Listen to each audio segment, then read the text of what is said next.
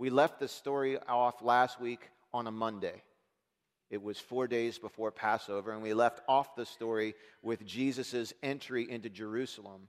In between Monday and where we pick up the story today, we're picking up the story today on Saturday. So a lot has happened in the meantime that I can't take all of this morning to summarize. But here's what I can tell you happened. Let's skip ahead to the end of the week. I'm sorry, we're actually starting to reading it Friday. Let's skip ahead to Thursday. We left off at Monday. Let's go to Thursday. Thursday, Jesus' disciples prepare the Passover feast. Jesus leads the Last Supper. Now, they didn't call it the Last Supper. The disciples didn't quite get it, that it was the last time Jesus was eating with them in that way. But Jesus leads a meal, a Passover meal with his disciples late on Thursday night. About midnight, they go to the Garden of Gethsemane. Jesus prays. And between midnight of Friday and 9 a.m. on Friday, the following things happen. One, Jesus is arrested illegally. And I don't have time to fold that all out for you, but if you know Jewish law at all, you know everything about his arrest was illegal by their own laws. The next thing he does is he goes through not 1, 2, but six trials in 9 hours. Would that fly in today's court system? How long does it take to go through a trial? He goes through 6. And in order for them to get through 6 trials, they have to break dozens more laws. Everything about it is unjust, most of it illegal, and a lot of it erroneous. He starts with Annas and Caiaphas, trial number 1. He goes to the Sanhedrin, trial number 2. And they didn't take time to sleep on it like they were supposed to before they voted. They voted right then and there, even though they had a dissenter. They voted to convict him. Because here is the deal. Roman law could sentence someone to death, but Jewish law, you couldn't sentence someone to death. The Romans didn't allow that. The Romans allowed the Jews to try somebody, to convict them, but they couldn't kill them. So even though the Jews convicted Jesus on the charge of blasphemy, they couldn't kill him. So they needed to get some political collusion on their side. So the third trial, they send him to Herod Antipas. A lot about him that I can't tell you today, but he was the Jewish ruler. Well, now they start a game of hot potato, because Herod doesn't want to be the guy to do it. So Herod says, not really my call. I can't sentence him to death. Let's send him to Pilate for trial number 4. He gets to Pilate. This all happens in 9 hours. They send him to Pilate. Pilate doesn't really want to be the guy to make the call. He plays hot potato, sends Jesus back to Herod. Herod plays hot potato again, sends him back to Pilate, and at the 6th trial, Pilate says, what is the charge? And they don't say blasphemy, they flip on him. They say it's treason, because you see, the Romans wouldn't crucify Jesus for blasphemy, so they had to change their charge and say it's really treason. He's calling himself a king, because treason carried a death penalty. And finally, Pilate gives in, sentences him to death. Jesus is scourged, he's mocked, he's beaten, he's stripped naked. They put a fake robe on him, a crown of thorns, a scepter in his hand. They beat him again. They rip it off. It opens the scabs. He's scourged. He's beaten so bad they can't even physically recognize his identity anymore. And then they begin to walk him up to Golgotha. So in about 2 minutes, that's several days. It is now Friday, sometime after 9 a.m., or sometime right around 9 a.m. Now I'll read to you. Mark chapter 15. I'll read from here because I can see a little bit better. Verse 21. We're going to cover the crucifixion, the death, the burial, the resurrection. I know it's a lot of ground to cover, but thank goodness we're covering it from Mark, because Mark doesn't go into a whole lot of detail. He moves pretty quick.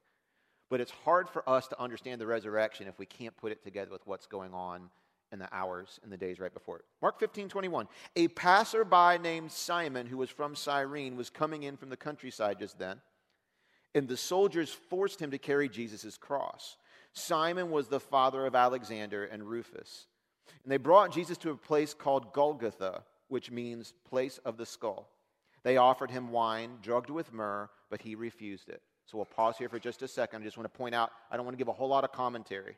Let me tell you, it is very intimidating to sit in this seat this morning and know that it's up to you to communicate the historical fact of the greatest event in all of history.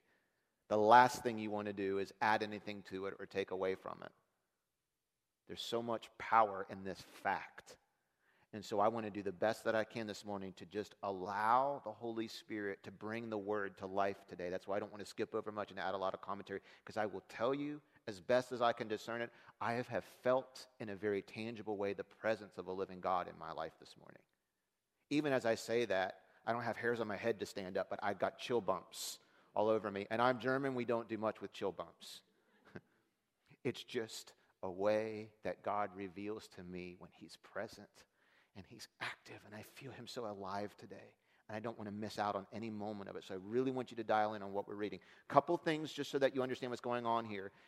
It was customary when someone was crucified for them to carry their own structure on which they would be crucified upon to the place of death.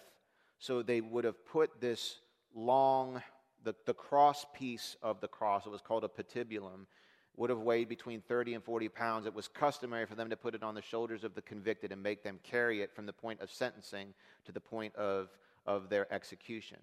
So again, we're talking about his arms being stretched out. You know, he's not carrying it like this. They're putting it on his shoulders like this, probably would have tied the ends to his arms, so he doesn't even have the ability to steady himself.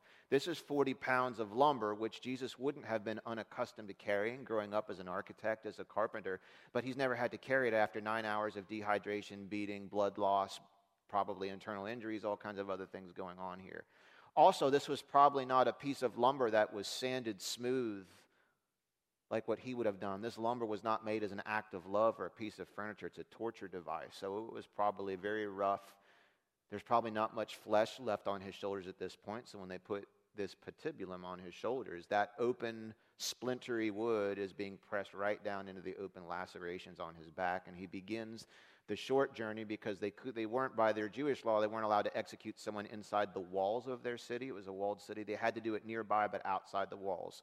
So Jesus walks from the place where he's sentenced outside the walls. And because of the dehydration and the blood loss and all of the stuff he's gone through over the past 9 hours, there's a point where he physically is unable to get this cross up the mountain. And Jesus is a strong man. So that shows you the severity with which he was beaten. So they choose at random, it appears, a North African Jew who is traveling from North Africa, from the countryside, and he's headed in the direction of Jerusalem, most likely because he's coming to celebrate Passover. They choose him, Simon of Cyrene, at random out of the crowd, and they force him to carry the patibulum the rest of the way up the hill. They tell us he was crucified at Golgotha, which the translation is place of the skull. Not sure exactly why they give it that name. Those of you who have been to Israel, and we are putting together some informational meetings. I'm willing to lead a trip to Israel next March. If you would like to go along, we'll have some meetings coming up about what that might look like for us to actually go and tour the Holy Land together. I have been there, and you can, if you look at where they believe Golgotha is, you can kind of make out in the rock. It's a very rocky hill. You can kind of make out the outline of a skull in the rock. It could mean that. It could be because there was other dead bodies buried there. We don't exactly know, but it was at a specific place. It wasn't on some random place. It was at Golgotha. They lead him up the hill, and then they offer him wine drugged with myrrh, but he refused it. A lot of research you can do on this, but let me just give you the summary. Here's what I'm confident that we know. This is likely, we don't know who offered it to him specifically. We don't know who offered it to him. Here's what we know. To drug it with myrrh, we know that it was some type of a pain-deadening agent. In other words, he's offered some type of fluid that will help him deaden some of the pain. But he refuses it because Jesus wants to endure all of the suffering with every one of his senses intact. He's willing to endure the hell and the penalty of every sin of every human being, past, present, and future, on him without having any of his senses dulled. He wants to take the full. Remember in the garden, he says, if it's possible to let this cup pass from me, but nevertheless not my will but yours be done. And God makes it clear that the cup isn't going to pass now. He says, I'll take the cup. I'll take all of it. I'll take all of it. Let's keep reading. Verse 24. Then the soldiers nailed him to the cross.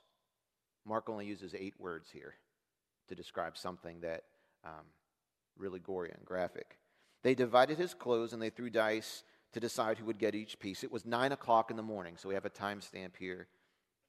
It was 9 o'clock in the morning when they crucified him. A sign announced the charge against him. It read, "The King of the Jews." 2 revolutionaries were crucified with him, one on the right, one on the left. So he includes a lot of detail in short order. Matthew, Luke, and John give more detail at different space here, but Mark is just, he's using a lot of restraint to say, then they nailed him to the cross. He only gives us 8 words.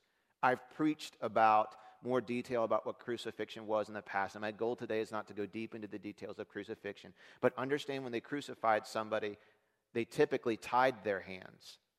And the reason that they did that is that it would prolong death for a number of hours, even a number of days at times.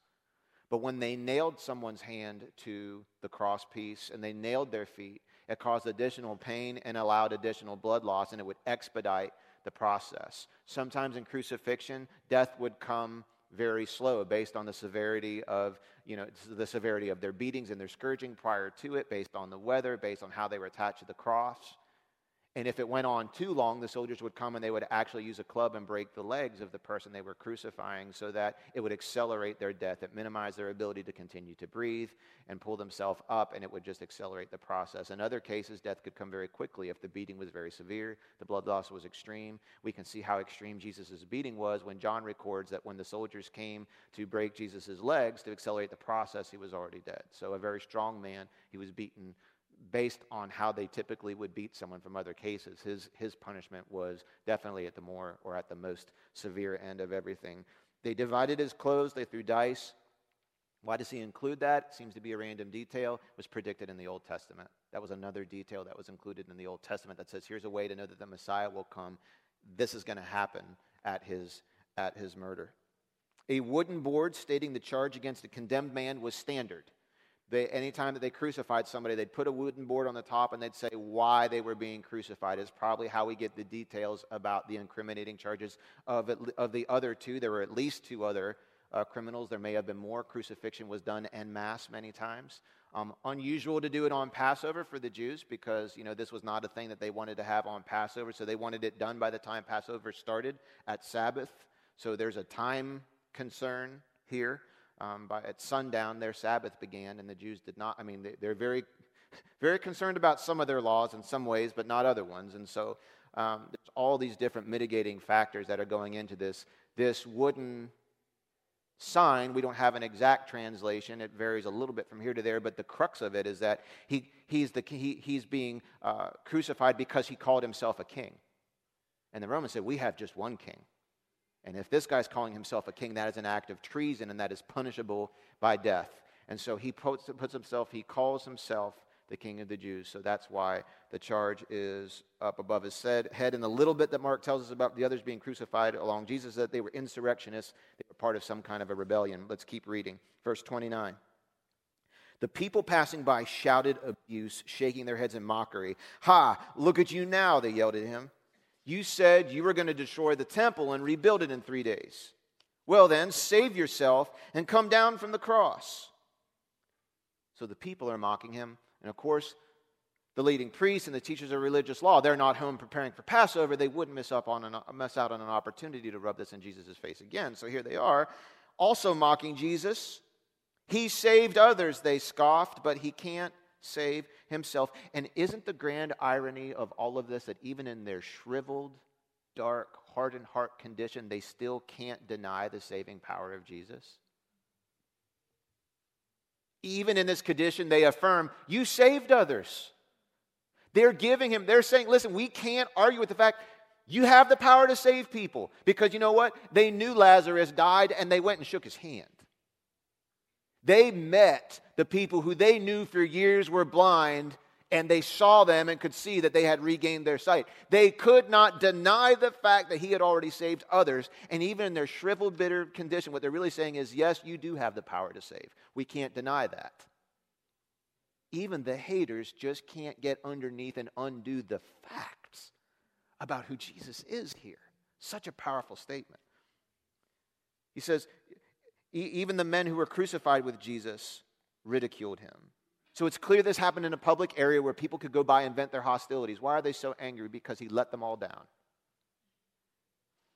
They wanted Jesus to be a different kind of Jesus than Jesus actually was. And when Jesus did not give them what their hearts wanted, they turned on him.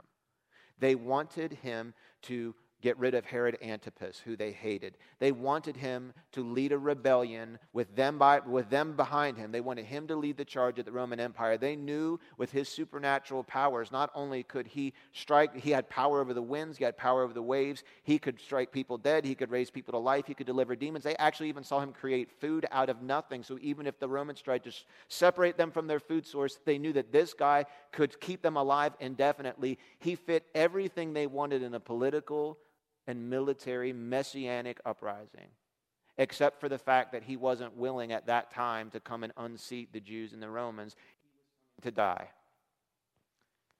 And when they found out that Jesus was other than who they wanted him to be, the same people who worshiped him on Monday and said, "Come be our king," they were singing the Psalms out loud. They were singing songs of praise. They were caught up in hysteria. They threw their coats down. They said, "Come and walk on us. Come and rule us. You're the king." The same people by Friday are going out of their way to mock him. And it's the same thing that happens to so many of us today. When Jesus doesn't do what we want him to do, when he doesn't give us the life we think he owes us, when he doesn't come through the way that we want him to, we turn on him. We soften, walk away, we cool down. We don't make him our king anymore. And here we see people venting this anger, and even the teachers and the religious leaders. These are the people who should have been the best possible example to the people.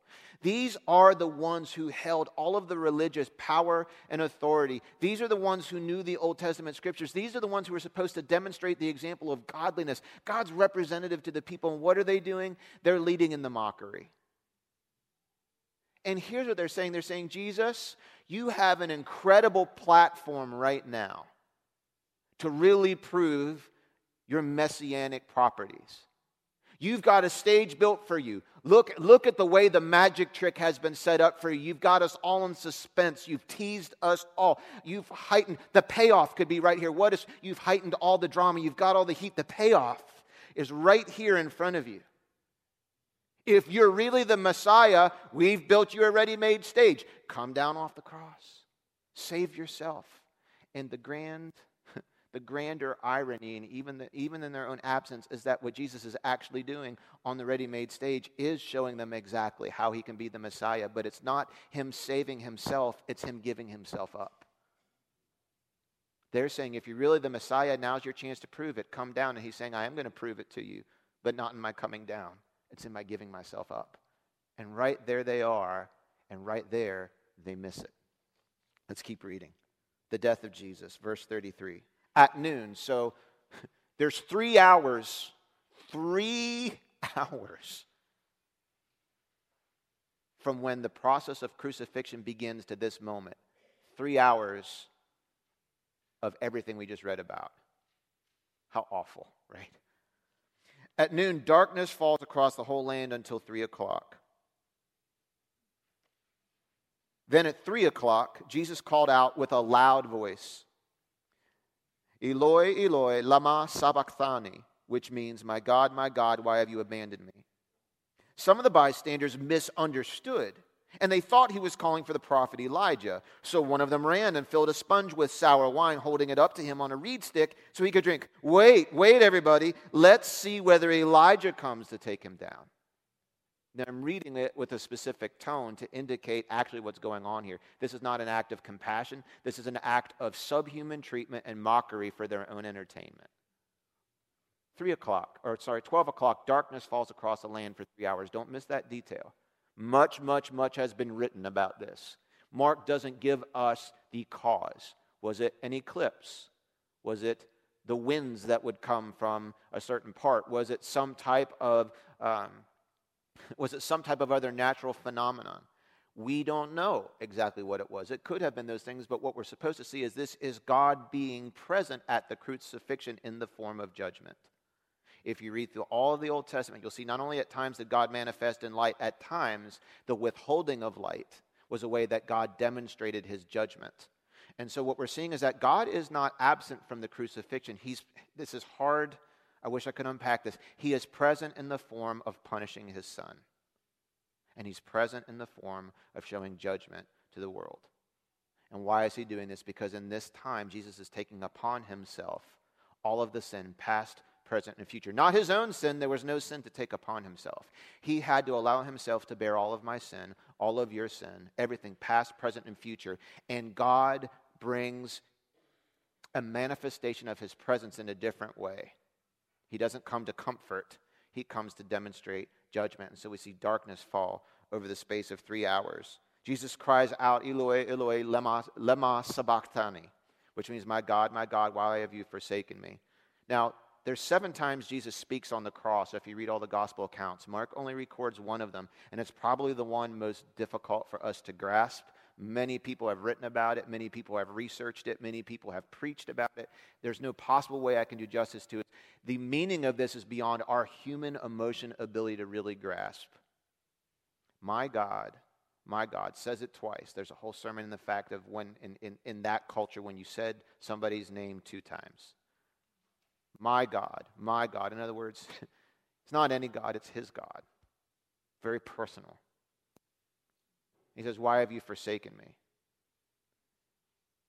And is he making a statement about God's absence? Because in a way we see his presence here in darkness. He's quoting from the Psalms. He doesn't finish the psalm.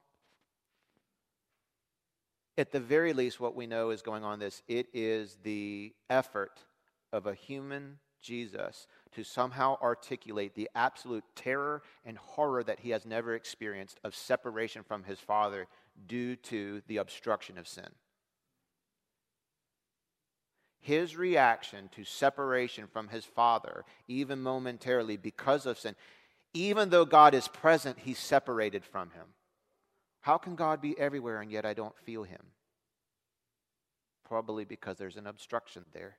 There's a veil, so to speak. And Jesus, for the first time in his life, is experiencing this. And his reaction is terror. When you sin, is there any terror or even recognition? Hopefully that wasn't someone's Easter present. Someday we'll have less echoey floors, right? And we'll be able to drop things and spill things without them running to the front.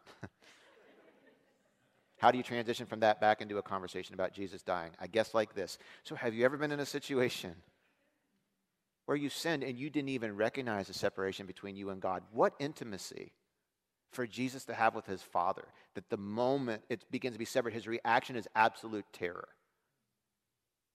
I could try and tell you a story. My 2-year-old is just getting to the place where there is this separation anxiety. Jesus is not an anxious person. This illustration falls short. But I know when it's just my 2-year-old and I at home, if I'm not in the room, he knows immediately. And he starts calling, Dada, are you Dada? Dada. And I have to reassure him until he can see me. He is completely uncomfortable with my absence. Okay? My 7-year-old, sometimes he actively tries to get me out of the room, right? He actively seeks some separation.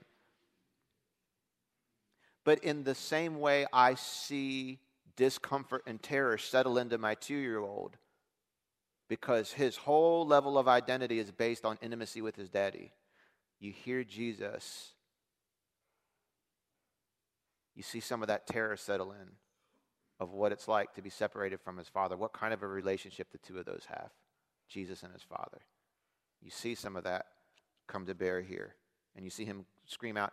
In their language, the Eloi, Eloi sounds very similar to Elijah. And in that day and time, Elijah, because, Elijah didn't ever die, right? Elijah went to heaven in a chariot. They believed that Elijah was the forerunner and the assistant to Messiah. And they also believed that Elijah was available at beck and call to help and to aid in times of distress, to bring joy and to bring comfort. So here's what the people think is going on. They think Jesus, in a messianic delusion, is calling Elijah to come and rescue him from the cross. And because none of them think he's really the Messiah and they see Jesus dying, they want to artificially hydrate him long enough to keep him alive for their own entertainment to see if this really plays out. So that's why someone rushes to get him fluid. This is not an act of compassion. This is people trying to keep a dying man long enough to give them a little more entertainment. Can you imagine the restraint Jesus has to demonstrate here? The man who gave them life is now putting his life in their hands. There's so much going on here. So much that Jesus had to endure. Let's keep reading verse 37. Then Jesus uttered another loud cry and breathed his last, and the curtain in the sanctuary of the temple was torn in two from top to bottom. After 6 hours of torture, Jesus has enough strength left to make one final loud cry. Now, what is he doing here? First of all, he's showing us that he's not letting the people decide to take his life. He's deciding he's going to lay his life down. And like an act of defiance, let's see how long. We have the power, Jesus, to keep you alive, or we can break your legs and kill you. He says, nope, you don't get to decide whether I live, and you don't get to decide whether I die. It is now time for me to die. I'm going to cry out with a loud voice. It's not a cry of defeat, though. It is a cry of triumph. We know from some of the other gospel writers what he says. He says, it is what?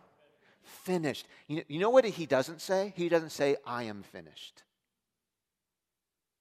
It is finished. In other words, it's relief and it's triumph. The pain and the suffering of this entire cup he was supposed to drink, the feeling of the experience, you know what he's experiencing is separation from God? He's experiencing the hell he's trying to save us from. All of this is now finished. The old law is now fulfilled and finished. And he decides it is finished, and he decides it's victorious, and he decides to lay his life down and breathe his last. No man took Jesus' life. He laid it down for you. He laid it down for me. And he breathed his last, and the veil in the temple is torn from top to bottom. Again, so much written about this. There were at least a dozen veils in the temple, curtains, tall curtains. This one's referring to the kind of the final veil that separated the Holy of Holies from the holy place.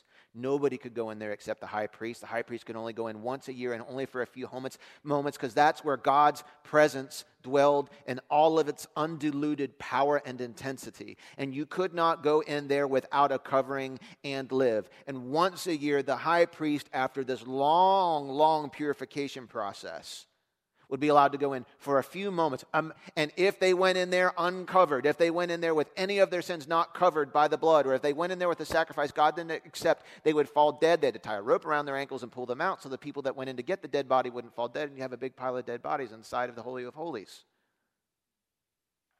The curtain didn't protect God from the people, it protected the people from God.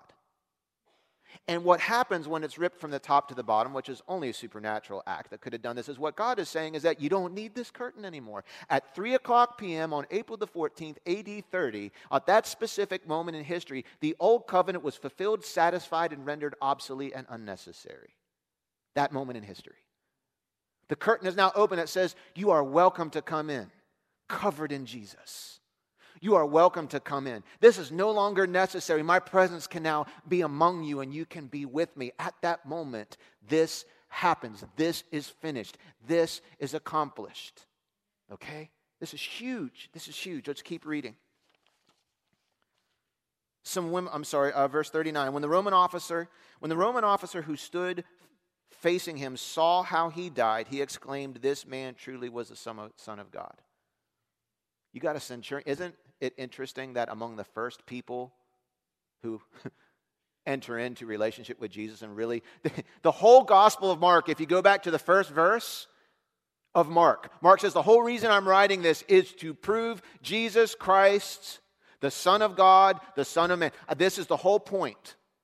And isn't it interesting that nobody puts it together for 15 chapters and 38 verses, and then on the 15th chapter and the 39th verse, the first person who understands the point of the whole gospel is the guy who oversees his crucifixion, a pagan Roman centurion who saw every detail of Jesus' scourging, every whip against his back was recorded. He oversaw every part of his torture. He watched the whole thing. He sees the darkness. He feels the earthquake. He sees everything happen. He sees how he dies. And the first person who puts it all together is the worst of the worst. Truly, this man was the Son of God. He saw it all and it moved him deeply. It moved a criminal on the cross deeply. Isn't it such good to know that salvation came first to the worst of the worst of the worst? The very people who had their hands in murdering Jesus are the first ones who say he's the Son of God. Isn't that such a beautiful, reassuring message to all of us? That the gospel can penetrate even the hardest heart, the deepest sin, the worst past, the deepest history. Let's keep reading. Verse 40, some women were there watching from a distance, including Mary Magdalene, Mary the mother of James the younger and of Joseph, and Salome. They had been followers of Jesus and had cared for him while he was in Galilee. Many other women who had come with him to Jerusalem were also there. Don't miss out on this. The disciples had split for the most part already, right? You've got John there. But who's there? The women who were also disciples and followers of Jesus that had been in his company since Galilee. They're there, but they're keeping their distance. What a horrible thing for a mom to have to watch. And there she is. There she is, right? Let's go to verse 42. This all happened, this is the burial of Jesus. This all happened on a Friday, the day of preparation, the day before the Sabbath. As evening approached, Joseph of Arimathea took a risk, and he goes to Pilate, and he asked for Jesus' body. Joseph was an honored member of the High Council, the same group of people who passed judgment on Jesus way back a few hours ago. He was a member of that council. However, he didn't vote along with them. He was a dissenter. He was waiting for the kingdom of God to come. So Mark includes this for those of us who didn't grow up with Jewish ethnicity. He says this is preparation day. It refers to the day before Sabbath, and it's for the benefit of the non-Jewish reader. Sabbath began at sundown, 6 o'clock p.m. is when on Friday Sabbath begins. We know at 3 o'clock, Jesus cries out with a loud voice. So listen, here's what has to happen logistically. Between 3 p.m. and 6 p.m., by 6 p.m., Jesus has to be buried. It's probably about 4 o'clock when Jesus dies. They've got 2 hours. I'm not trying to diminish what this is, but just looking at it forensically. They've got to get a body off the cross. They've got to wash it completely clean. They've got to prepare it properly according to Jewish burial rites. They have to transport it from the cross to some type of a grave, which either they have to dig or create. And they've got to get him buried and be completely done by sundown. They've got 2 hours to accomplish all this. This is why Joseph of Arimathea, seeing that nobody from Jesus' family has stepped forward to take care of Jesus' body or to claim it, he springs into action, because if he doesn't, Jesus' body is going to end up in a common criminal's grave, and that's too much for Joseph to bear. So he takes a risk, and he goes to Pilate. Now, what makes this risky? Think about this. He is now unavoidably, irrevocably identifying himself as a sympathizer and an identifier with Jesus. Which even if Pilate wasn't going to push us any further, pretty much completely puts a bullseye on his back with the same council that just crucified Jesus, because he was one of them. But in light of everything he just observed and his heart's belief about who Jesus was, he goes to Pilate and he asks for permission to have Jesus' body and to prepare it for burial. When he goes to Pilate, let's keep reading, verse 44, Pilate couldn't believe that Jesus was already dead. So he calls for a third-party verification. He calls for the Roman officer, same guy we just read about, that said truly this was the Son of God.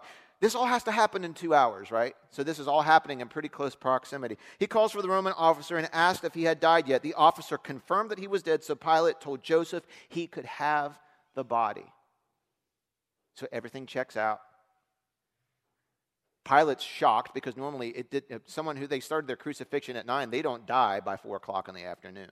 This again shows the severity with which Jesus was beaten prior to being crucified. This is very, very unusual for this to happen so fast. Let's keep reading. Verse 46. Joseph brought a long sheet of linen cloth. Then he took Jesus' body down from the cross, wrapped it in the cloth, and laid it in a tomb that had been carved out of the rock.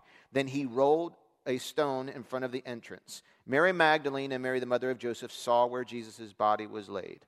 So much here, I can only hit the highlights. We learn from Matthew's account, Joseph was a wealthy man.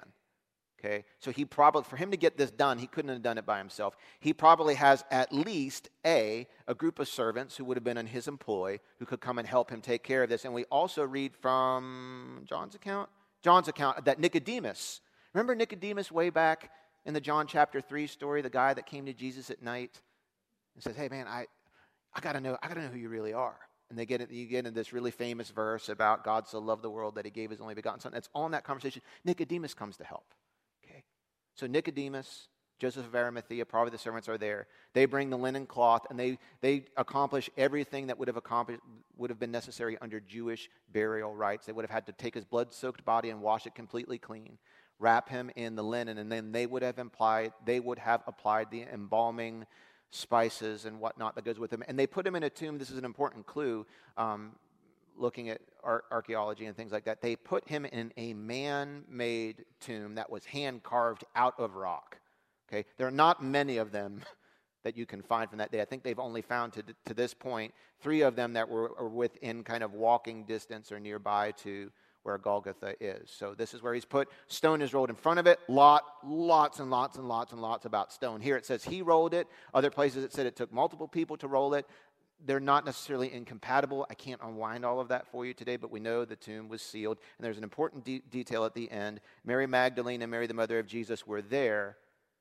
They're sitting there probably observing this whole preparation process, and they also are marking where it is so that they have plans to come back.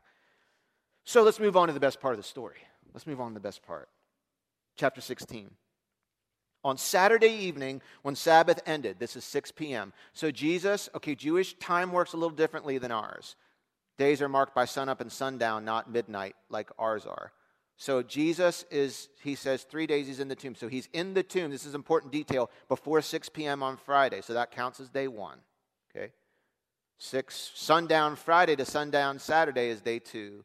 Sundown Saturday into Sunday is day 3. Okay? So Saturday evening, when the Sabbath ends, Mary Magdalene and Mary, the mother of Jesus, and Salome went out and purchased burial spices so they could anoint Jesus' body. That's Saturday night. Why don't they go Saturday night? It's dark, so they wait till Sunday. Very early Sunday morning, just at sunrise, they went to the tomb. On the way, there's something occupying their mind. They're planning to go to the tomb, and there's a detail that they didn't consider. Who's going to roll away the stone for us from the entrance to the tomb? You know, when you're grieving, you're not always thinking logically, are you? Right? Wouldn't you think about that? You know, we should probably bring some muscle with us. They're not. It's also, these spices serve no practical benefit. They weren't embalming spices. They weren't necessary. This wasn't an expected rite. It actually serves no practical purpose other than to maybe deal with some of the odor caused by a decomposing body. All it is just a last act of love. And when you really love somebody, sometimes you do things that have no practical meaning whatsoever. That's the condition that they're in as they're going to the tomb. They're not thinking through all their details just right. They're grieving, they're shocked, they're bewildered, they're terrified. They're all of these things. They're not going expecting to find an open tomb. They're going expected to find a closed tomb. Okay? This is what they're expecting. But as they arrived, they looked up and saw that the stone, which was very large, had already been rolled aside. Their chief concern is how to move the heavy stone, which they knew had been rolled in front of the tomb. No matter what kind of stone it was, whether it was a big boulder, whether it was a flat stone that had been rolled in a track, there's all kinds of different theories on this. All we know is that they tell us it was big, it was heavy, and they knew they were not capable of rolling it. And when they got there, it had been rolled open. I will tell you, it was not rolled open to let Jesus out. It was there to let them in. Jesus did not need any human being or anybody else to help him get out, okay? It was rolled open to let them in. Mark makes no attempt to tell us how it happened. But he does say the very large stone had already been rolled aside. Verse 5. When they entered the tomb, they saw a young man clothed in a white robe sitting on the right side. The women were shocked. Again, Mark's very understated here. Shocked is probably an understatement, right? But the angel said, "Don't be alarmed." The natural response is alarm. Where is my son's body? Why is the stone moved? Why is it so bright in here? What have they already been through these last few days? And now this. He says, "Don't be alarmed. You're looking for Jesus of Nazareth who was crucified. He isn't here. He is risen from the dead. Look," he says, look, look. You were here yesterday. Look at this spot. There was a body here. It's not here anymore. Now, go and tell his disciples, beautiful, beautiful 2 words, including Peter. Jesus was so excited to apply his resurrection power to restoring someone who sold him out. What's his priority? Go tell Peter he's been restored. Go tell Peter he's been forgiven. Go tell the disciples and also tell Peter, because Peter's probably not with them because he probably doesn't even want to show face. He's so ashamed of what he did. You go tell him it's finished. He's forgiven. He's restored. He's welcome. Friend, Jesus is trying to tell you it's finished. You're forgiven. It's buried. It's a new day. You get another chance. Stop beating yourself. Stop replaying it. Stop punishing yourself. What he did on the cross finished your punishment. What he did on the cross abolishes your shame. What he did on the cross, he cannot wait to apply all of that suffering to your life today. Will you just accept it? Will you just receive it? Will you just walk in it? Will you just let it go? He's trying to apply it to you today. Peter was on the forefront of his mind. He leaves a messenger there. Listen, the most important event of history, of all the things there were eyewitnesses for, there's one thing there were no eyewitnesses for, and that is the actual resurrection of Jesus. No human being saw that dead body come back to life. No human being saw it. We weren't allowed in there to see it. But isn't it cool that God leaves, I think, an eyewitness there? He lets some supernatural angel there. Now, I can't prove that the angel was actually, it doesn't really matter. Whether the angel saw it or not doesn't matter about the fact of the resurrection. Produce the body, we can talk, right? Tell me how thousands of Christians allowed themselves to be martyred over the first century rather than recant the truth of the resurrection of Jesus. There's no logical reason. If you're perpetuating a hoax, you're not willing to die for your hoax. If you're perpetuating a hoax, you know you're in on it. You know it's not true. And if someone says, listen, I'm going to kill you, or you recant, you say, you know what, joke's gone far enough. Why did thousands of people die if they thought that it was a lie? He rose.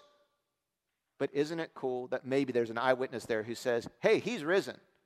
You know why you can trust it? I saw it, and I'm keeping this chain of eyewitnesses active. It went from him to me, and if you're making up a story, please don't take this the wrong way. Views of women have changed much over the last 2,000 years. But back in this day, the testimony of a woman was not even admissible in court. If you're making up a story, why would you make the first 2 bearers of the gospel message 2 women who were in duress and shocked?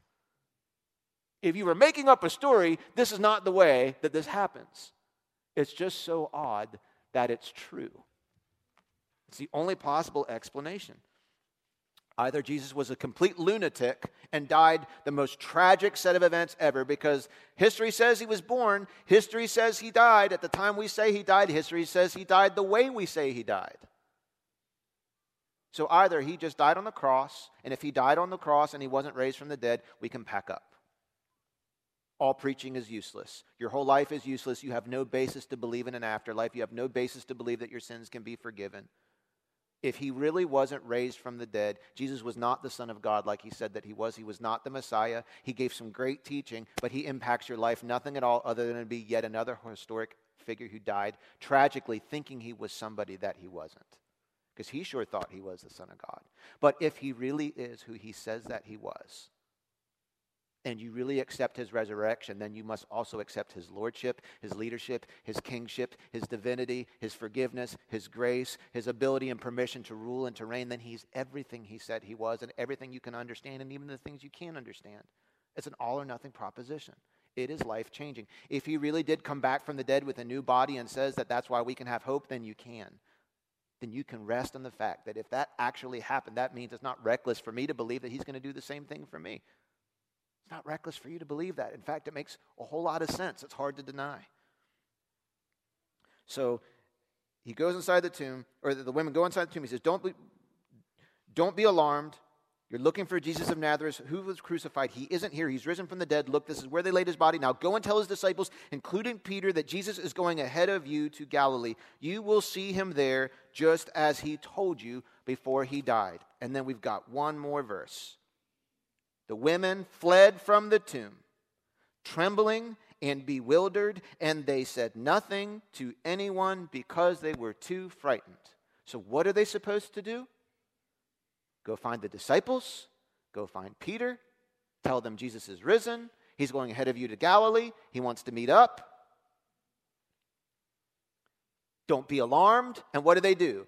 They be alarmed. They're trembling, they're bewildered, they're confused. They say nothing to anyone because they're too scared. And in the original manuscript, this is the last verse in Mark.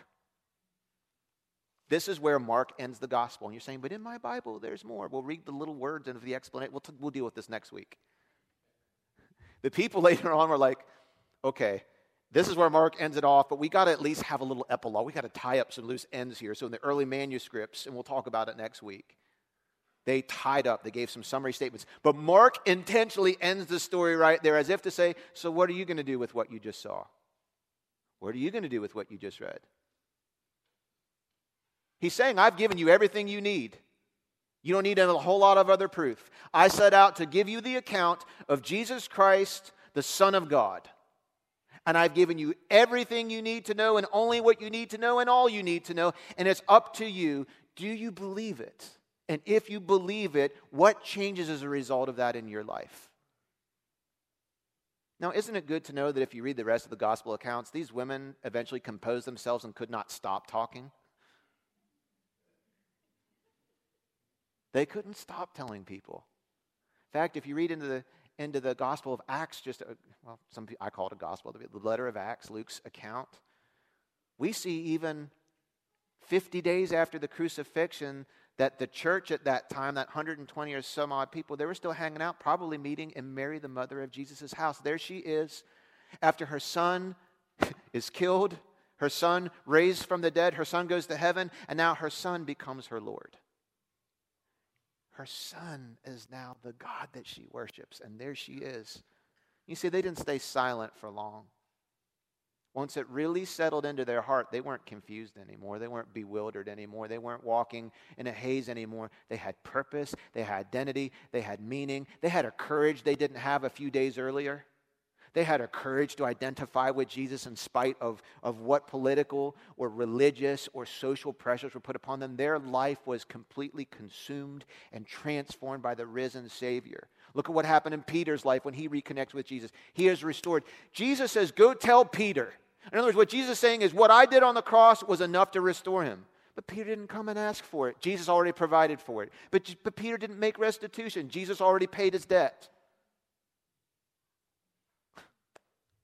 This changes everything. This changes everything for us. My question for you this morning is, what needs to be put to death in your life in order that you can really live, that you can really have life, that you can really move on from anxiety, that you can really move on from striving, that you can really move on from emptiness, that you can move on from just going through the motions of Christianity and have a vibrant, life-giving relationship with Jesus? There's nothing more I can say to you. He did it all. He did it all. And if you let the Word of God saturate your heart this morning, and you'll just take that, accept that from Him today, you will have life, and you will have it to the full.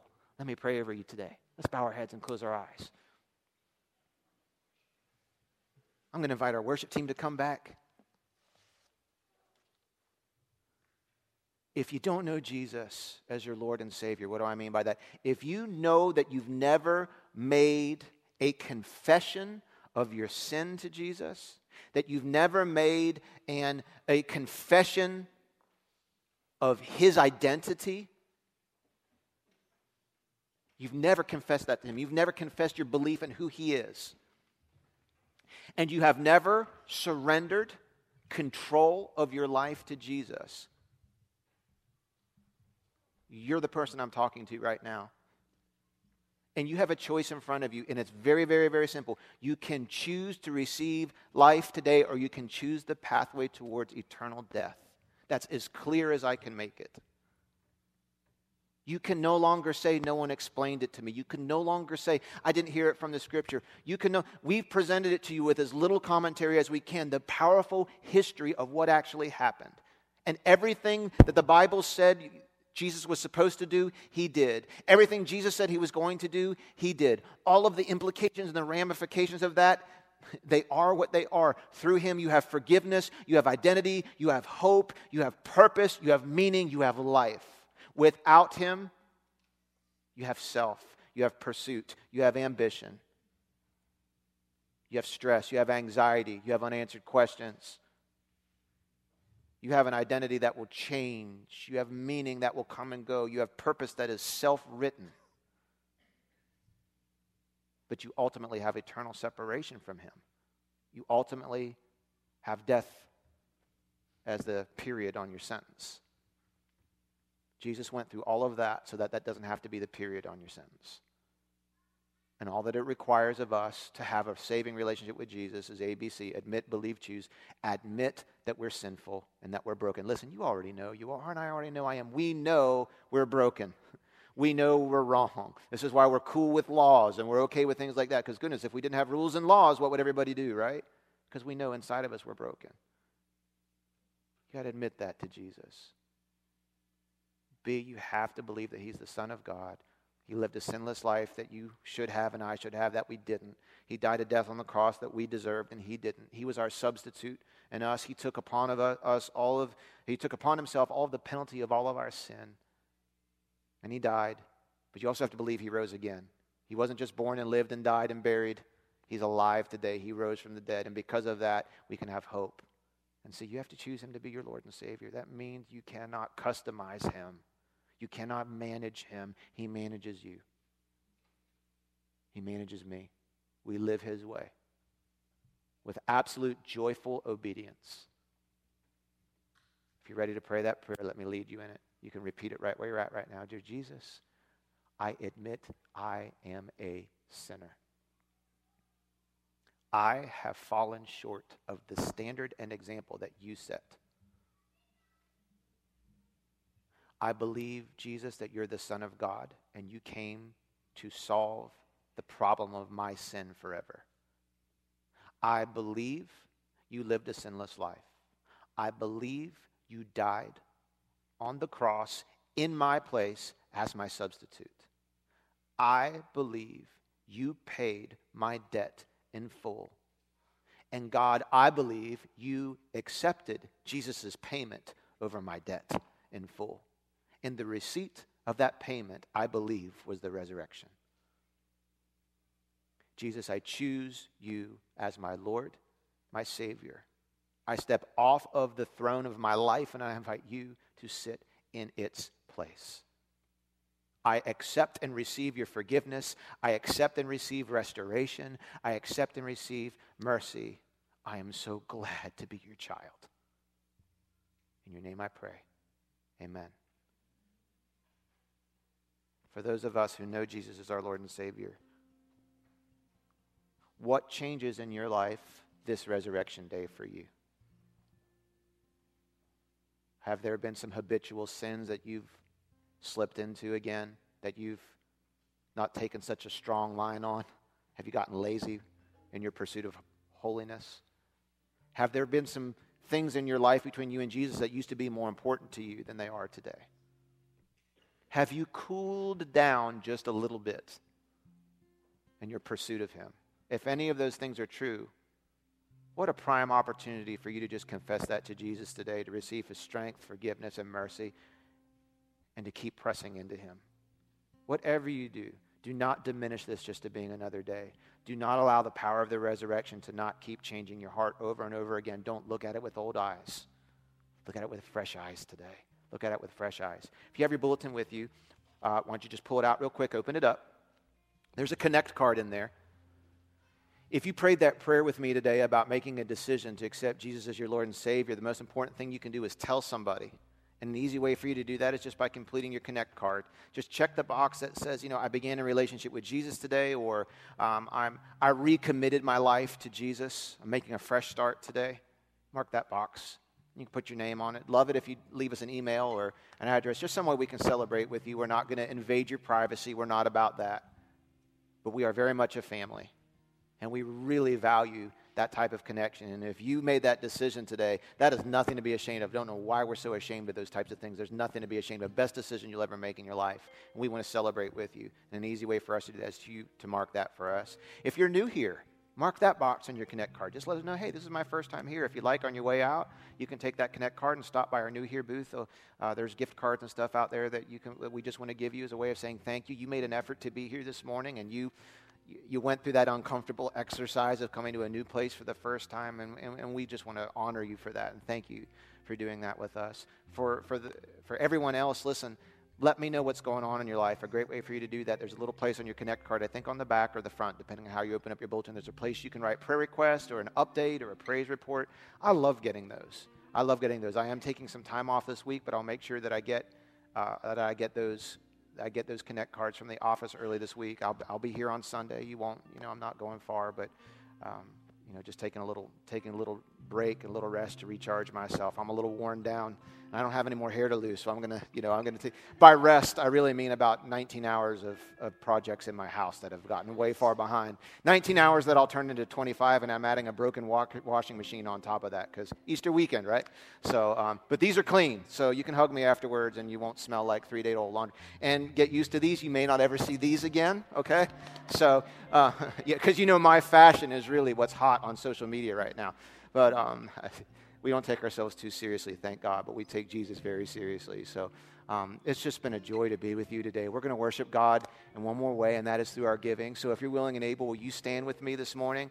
Our team of volunteers are going to come, and as we sing this closing song together, you have an opportunity to give of your tithes and your offerings, your gifts to missions and the Vision Fund. They'll pass the buckets up and down the aisle, and if you're excited about giving today, you're welcome to give. I do want to thank you, and I say this all the time. Many of you give online, and we realize there's that awkward moment when you're like, I know I give online, and no one ever sees me putting anything in the offering bucket, and I don't want people to think, listen, we don't go there. That's fine. It's fine. If you just want it, you can just smile and pass it down the aisle. No one will know. Okay? If you do like to give digitally, you can do that through our website, echochurchonline.com. And if you like to just give together with your family, like if you like to get your kids and do this as a family, there's a little offering box on the way out. And we're really excited about what God's doing. Can't wait over the next few weeks. I'll be giving you some detailed updates about where we are with our facility search and what's coming up over the next few months. Big things that we're doing, outreach in our community and in our world. Can't wait to tell you about it. Let's pray together this morning. Jesus, we love you. Goodness, you've given us so much. We can't possibly outgive you, and so we're not going to try to do that today. This is our way of just showing you another way tangibly how much we love you. Because we know if you're Lord over our whole life, you're Lord over our finances, you're Lord over our money, you're Lord over our earnings, and so it's a joy. Thank you for not making us give it all back. Thank you for letting us use this as we see fit with your wisdom to be able to take care of ourselves, but we give you the first portion. It reminds us of who you are in our life, and we give it joyfully, not begrudgingly, not because we're commanded to, not because we're forced to. We do it because we love you, we love your kingdom, and we're excited about investing into more of what you're doing in this community. We love you, Lord. In your mighty name we pray, and everybody said, amen.